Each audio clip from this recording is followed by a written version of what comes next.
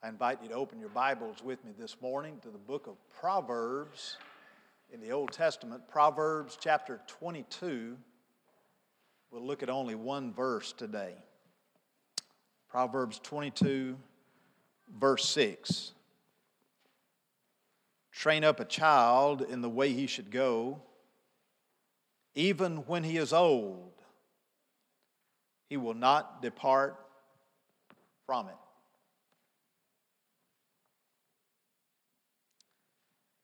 I don't know of many things in life more difficult than raising children.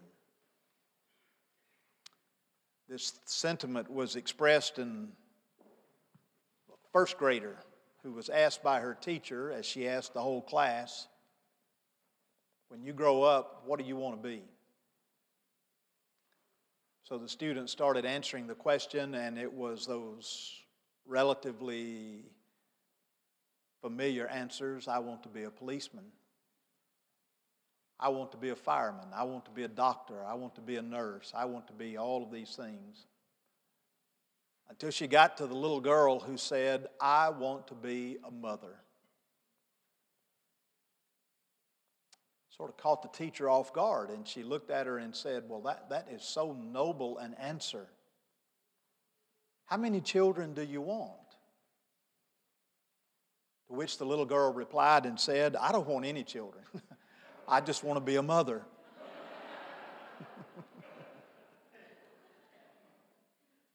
Are you aware that for the last several years in the United States, almost 4 million babies have been born every year? Now, thinking about the number of adults who are involved in that, you exponentially have to add double that, 8 million adults becoming parents with the arrival of those children. And according to the government agency that issues these kinds of statistics, they say that of those 3.9 million that are born every year, those 3.9 million babies, that approximately 40% of those are born to parents when this is their first child. Do you remember what it was like when your first child was born? Were you ready? Would anybody here stand up and say, I was ready, I was prepared, I felt so wonderfully rewarded when my first child arrived? I can honestly tell you that I cannot say that. I was scared to death, and still am to some degree. I am inclined to share with you a scripture this morning about parenting. It's under the big umbrella of motherhood and what it takes to bring children into the world and to raise them properly. But I want to assure everybody here that this verse is for all of us. It's not just for moms. It's not even just for dads. It can be for those of us who yet will have children, or if you have grandchildren, if you have nieces, if you have nephews. For all of us, this verse comes into play to some degree, on some level. And I am inclined to share this verse with us this morning basically from two different motivations. The first is this: 15 months ago, on February the 1st, our first grandchild came into the world. It was the highlight of the decade for me. Can I say it that way? I mean, for the last 10 years, I think that's probably just one of the grandest things that have ever happened in my life. Got to see him just for a little while yesterday. And for the past 15 months, as I reflect on my daughter and son-in-law and their parenting skills, it has occurred to me that in this short amount of time, in the last 15 months, I have become an expert on parenting. because I watch and I observe them and I listen to them, and there are times that I walk away and I say very little. But I think to myself, oh Lord, help them. That's really what I feel. And I want to say, Lord, tell me how to help them. But all of us know that parents have to go through that process of learning what works and what doesn't work. I remember when our firstborn came into the world, Brittany, she's, I don't know how old now, 30 years old, almost 30. Can't do the math that fast. We read books. We prayed together. Angie and I did. We had the counsel and advice of friends and family, and even in light of all the books we read and all the prayers and all the counsel, we still made mistakes. And it seems to be inevitable. But as a grandparent, I look at my grandson and his family and how he's growing up, and I say to myself, I could offer some advice there if only they'd ask. But I doubt they will. So I'm motivated to share it from that perspective. I'm also shared from 14 years as an educator of being in a school system. Of those 14 years, 11 of those years, I've been an administrator. I spent only 3 years in the classroom, and that was required for me to get an administrative certification.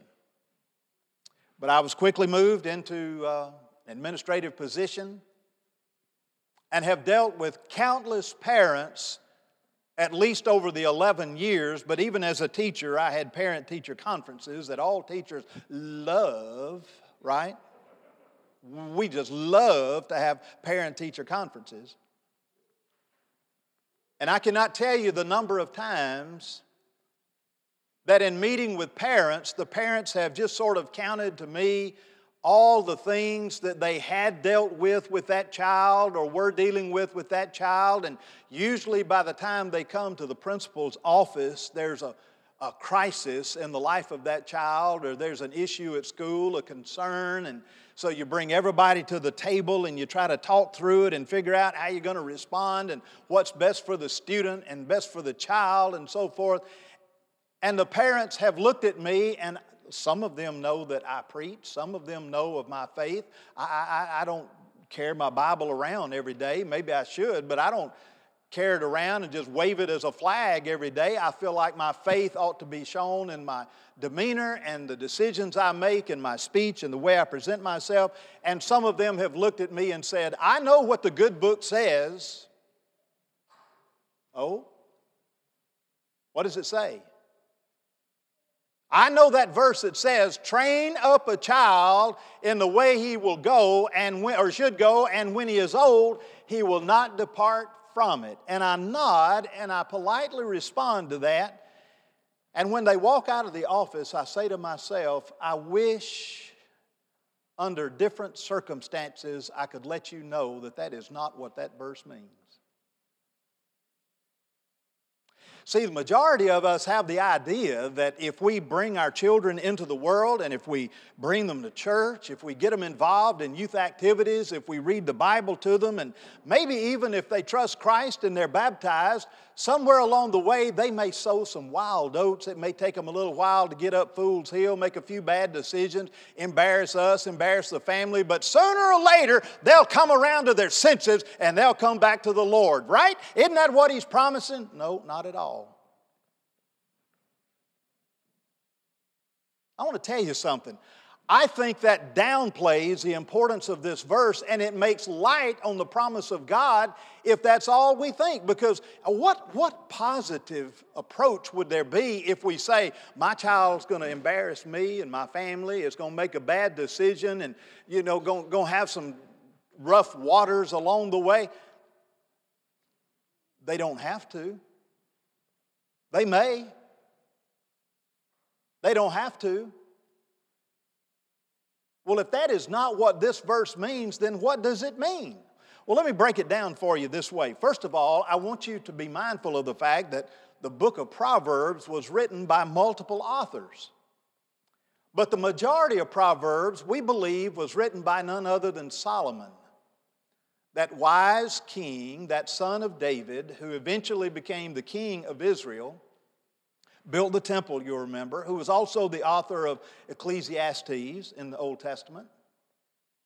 As a student and an observer of life, Solomon, writing this passage, I believe, just sort of deposits this golden nugget right here at verse 6 where he says, let me remind some parents that when we raise our children, if we train them right, we're to train them up in the way they should go, and when they're old, they'll not depart from it. But let me show you what that means. First of all, look at the phrase train or train up. That word is used not just in the Old Testament, but in extra-biblical literature in about 3 prominent ways. Now, it's used in more ways than that, but I'm only going to mention the top 3. The first way it is used is in the domestication of animals, mainly the training of horses. Now, some of you may have even been a part of this, but you can imagine what it's like to bring a horse in that has never been ridden, and it sort of has its own idea of the way things ought to be, right? You put a saddle on that horse, and that horse might throw it off and say, oh no, you're not putting that weight on my back. And so what does the trainer have to do? The trainer has to walk the horse around the lot for a little while. He has to talk to the horse, a horse whisperer kind of thing, you know, and put the bit in the horse's mouth and get the horse used to it and feel the tug and, you know, the pull of the bit in his mouth. And then you put the weight on his back, and then eventually somebody will get on the horse, and you're just kind of walking him around, and you're kind of getting him used to your voice and what you're telling him to do and so forth. There's the training of that horse. Now, some horse trainers will say, there have been some horses whose spirit I could not break. You ever heard anybody say that? In the training of horses, there is a moment where the trainer says, I know that I have broken the spirit of the horse so that the horse understands I'm in charge. I'm the one in control. This word training actually refers to that process from time to time, but it also refers to the training of an athlete. Well, you think about all the conditioning and all the practicing and all the rigorous routines that an athlete has to go through to get ready. There is this sense of preparing for an event, preparing for a game, preparing to perform. And so the athlete has to condition him or herself, has to get in good shape, has to make sure they're eating the right foods, building their body and body strength, their mind, their agility, and all those kinds of things. It is the training of an athlete. That is the second way that this word is used. But there is a third way. And the third way, I think, is probably the more significant way that it is used in this verse. Do you know what it is? It is the idea that a midwife would assist in bringing a child into the world as the mother gives birth, and when she holds the infant, they clean the baby, they're preparing the baby to give the baby to the mother. The midwife, now this is in a Jewish tradition, would take a mixture of date and lemon juice, and with their finger they would swab the inside of the infant's mouth. What they are doing is they are cleaning the palate, and they are preparing that infant to receive nourishment and food that it so desperately needs in order to survive. You know what Solomon was talking about when he said train up a child? He's talking about the responsibility that we have as adults to create an environment that increases the capacity and the thirst and the hunger of that child for spiritual things. That's what he's talking about. When he says train up a child, the word child is very broad. We think about an infant, toddler, preschooler, and those formative years. Do you know that this word child that he uses here refers to a child from its birth all the way through late adolescence? Train up a child in the way he should go. way he should go. Now that's an interesting phrase as well. You have to go back to Psalm 7 to see this word way used in the Old Testament. You know what the reference is? It's a reference of an archer who bends a bow and prepares to shoot an arrow. It's also used again in Psalm chapter 11. Same reference, same image, same picture of an archer who is bending a bow to shoot an arrow. Now, put that picture in this verse in Proverbs 22, what Solomon's saying. Train up a child from birth, late adolescence, in the bend of the bow, which represents the way that he should go. Now, the bend of the bow, by the way, all of us have two bents. Two bents.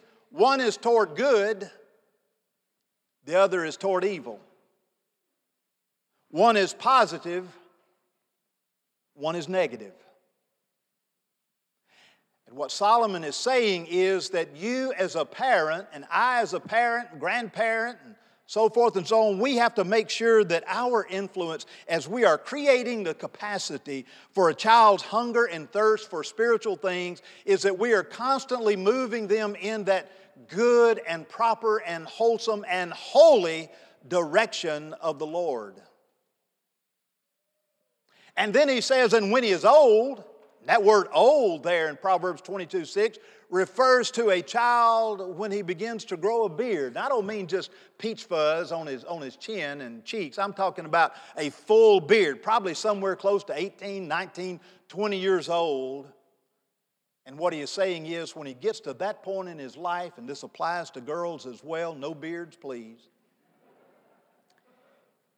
is that there is this idea that there is a reflection stage where the child begins to think about all that they have learned and all that the ways that they have been influenced as a child. And now they begin to weigh the options of how they will live their lives as an adult. Mark Twain said it best. He said, "My parents learned so much between the time I graduated from high school and I finished college." What he was saying is that I realized just how wise my parents were because I went through that stage of education, but yet I was constantly thinking about all that they had taught me. Well, I want to ask you a question this morning, just a simple question.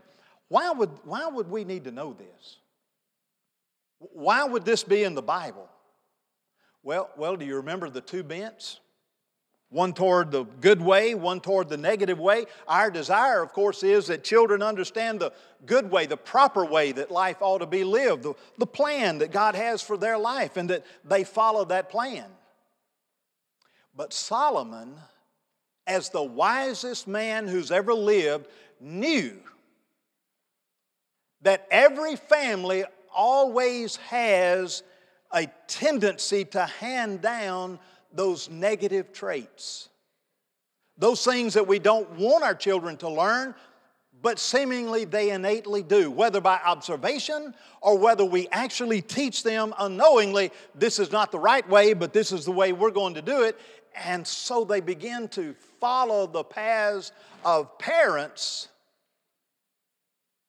but they're not following the good way, the proper bend of the bow. You say, well, I still don't follow. I'll give you an example. Who's the most famous family in the Old Testament? Do you know? It'd be Abraham, right? Abraham and Sarah, the father of the Jewish nation. God promised your descendants will be like the stars in the sky and the grains of sand on the seashore. So it'd have to be Abraham. When you read about Abraham in the book of Genesis, do you remember how as he began to travel to that distant land where he didn't know he was going, he's taking his wife along the way, and the Bible says that as he entered the land and he dealt with strangers and people that he really did not know, that he feared for his own life. Get this now, because his wife was so beautiful. And he feared that if he told them that she was his wife, they would kill him in order to take her for their very own. But instead, he told them what? That's my sister. Now, I want you to listen to that for just a minute. The truth is, she was actually his half-sister. But a half-truth in this situation is a lie. And I think most of us would, I have a problem with this, by the way, and it's just me. It's just the way I think. I think you'd have to kill me to take my wife. So he feared for his life, said, I'm going to save my own skin by telling him that's my sister. That doesn't sit very well with me. But that's what he did. And Abraham did it on more than one occasion. They asked, who is this? Well, that's my sister. And they left him alone. Do you know that he passed that also along to Isaac?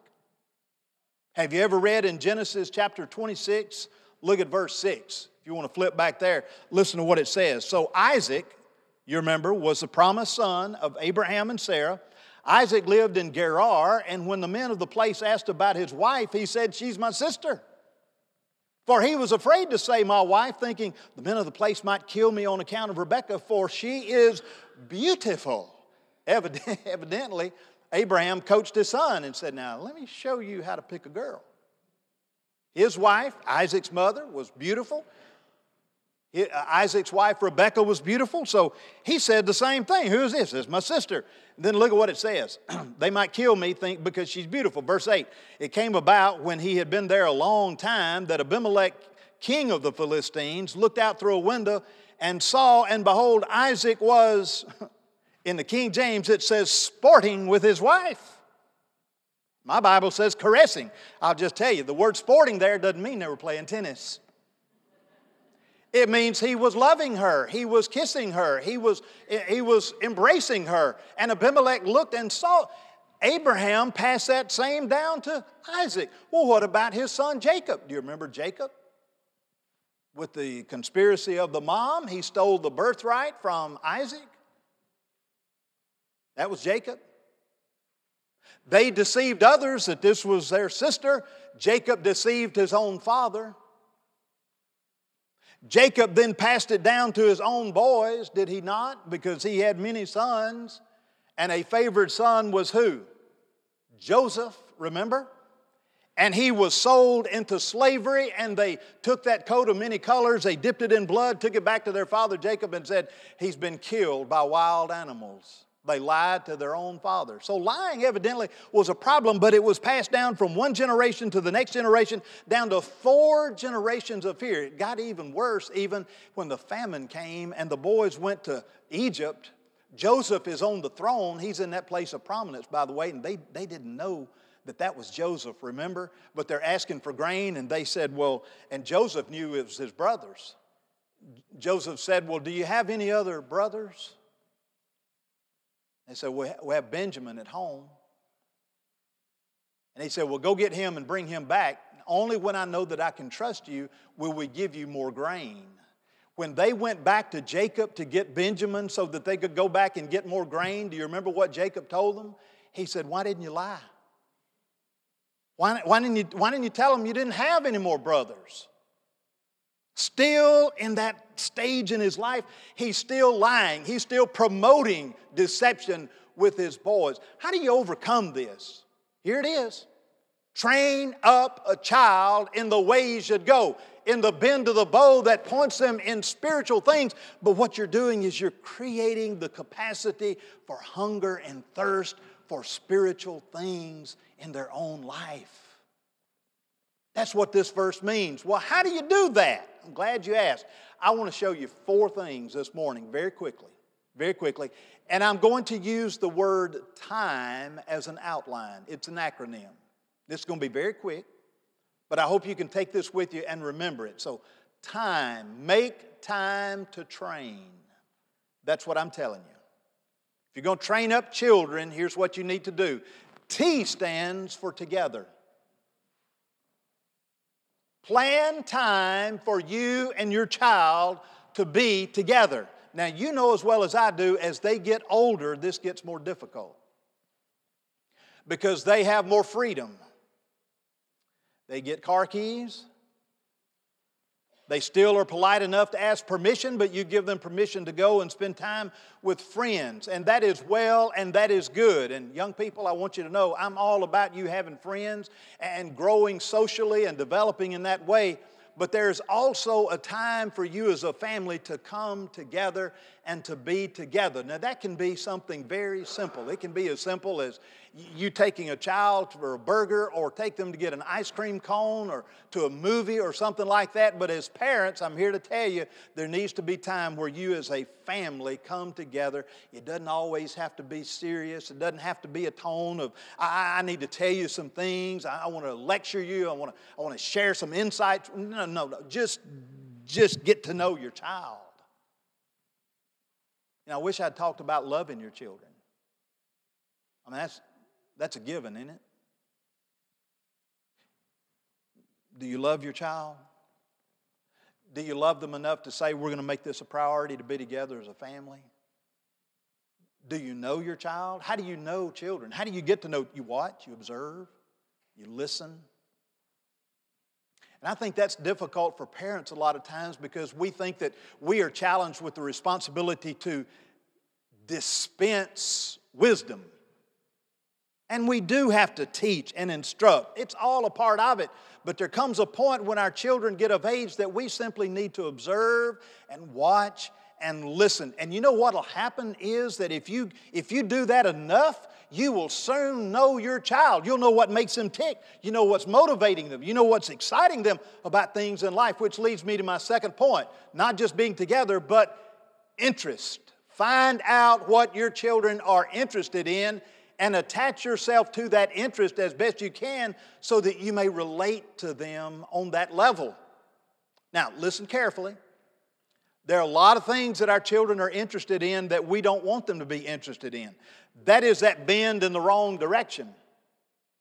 But there are other things out there that may interest them. I have a perfect example of this. My girls were small, 2 daughters. I wanted so badly for them to be athletes. I wanted them to play softball. I wanted them to play soccer.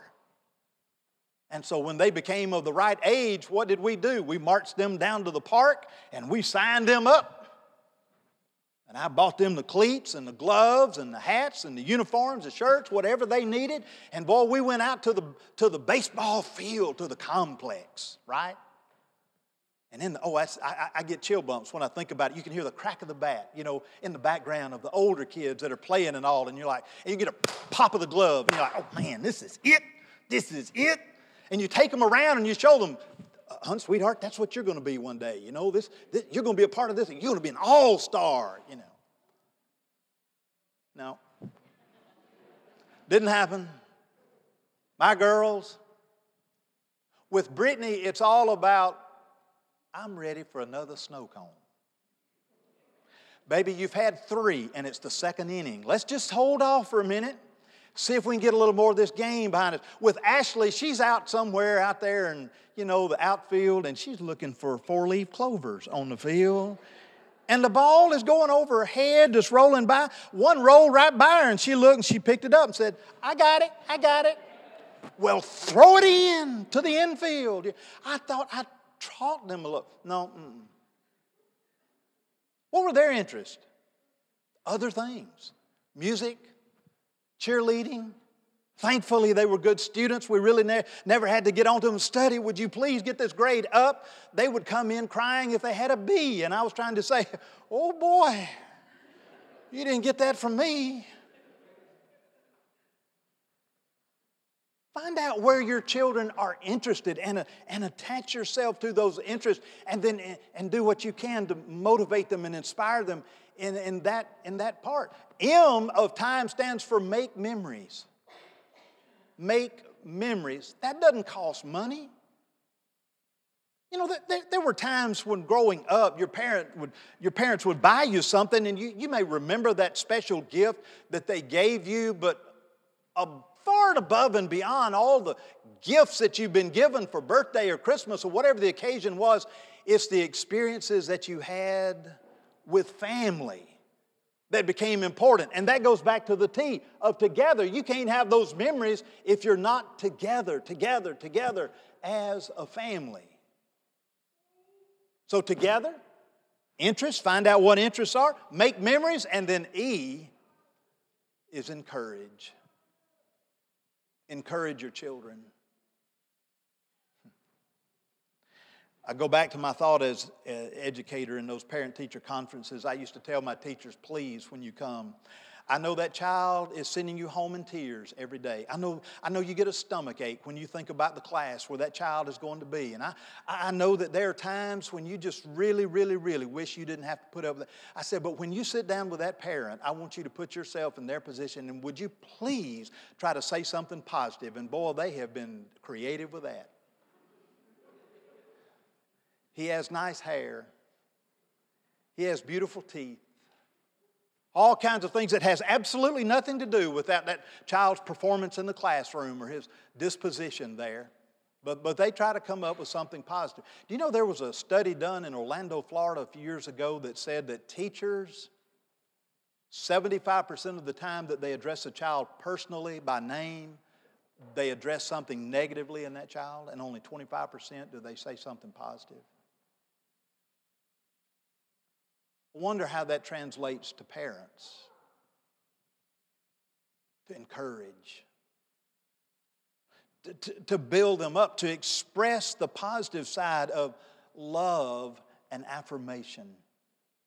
I have a short video. It's only about 60 seconds. I want to show you. You don't have to see and listen as much as you have to read. If you would play that video, I want to show you that video this morning. It speaks to the encouragement of a parent.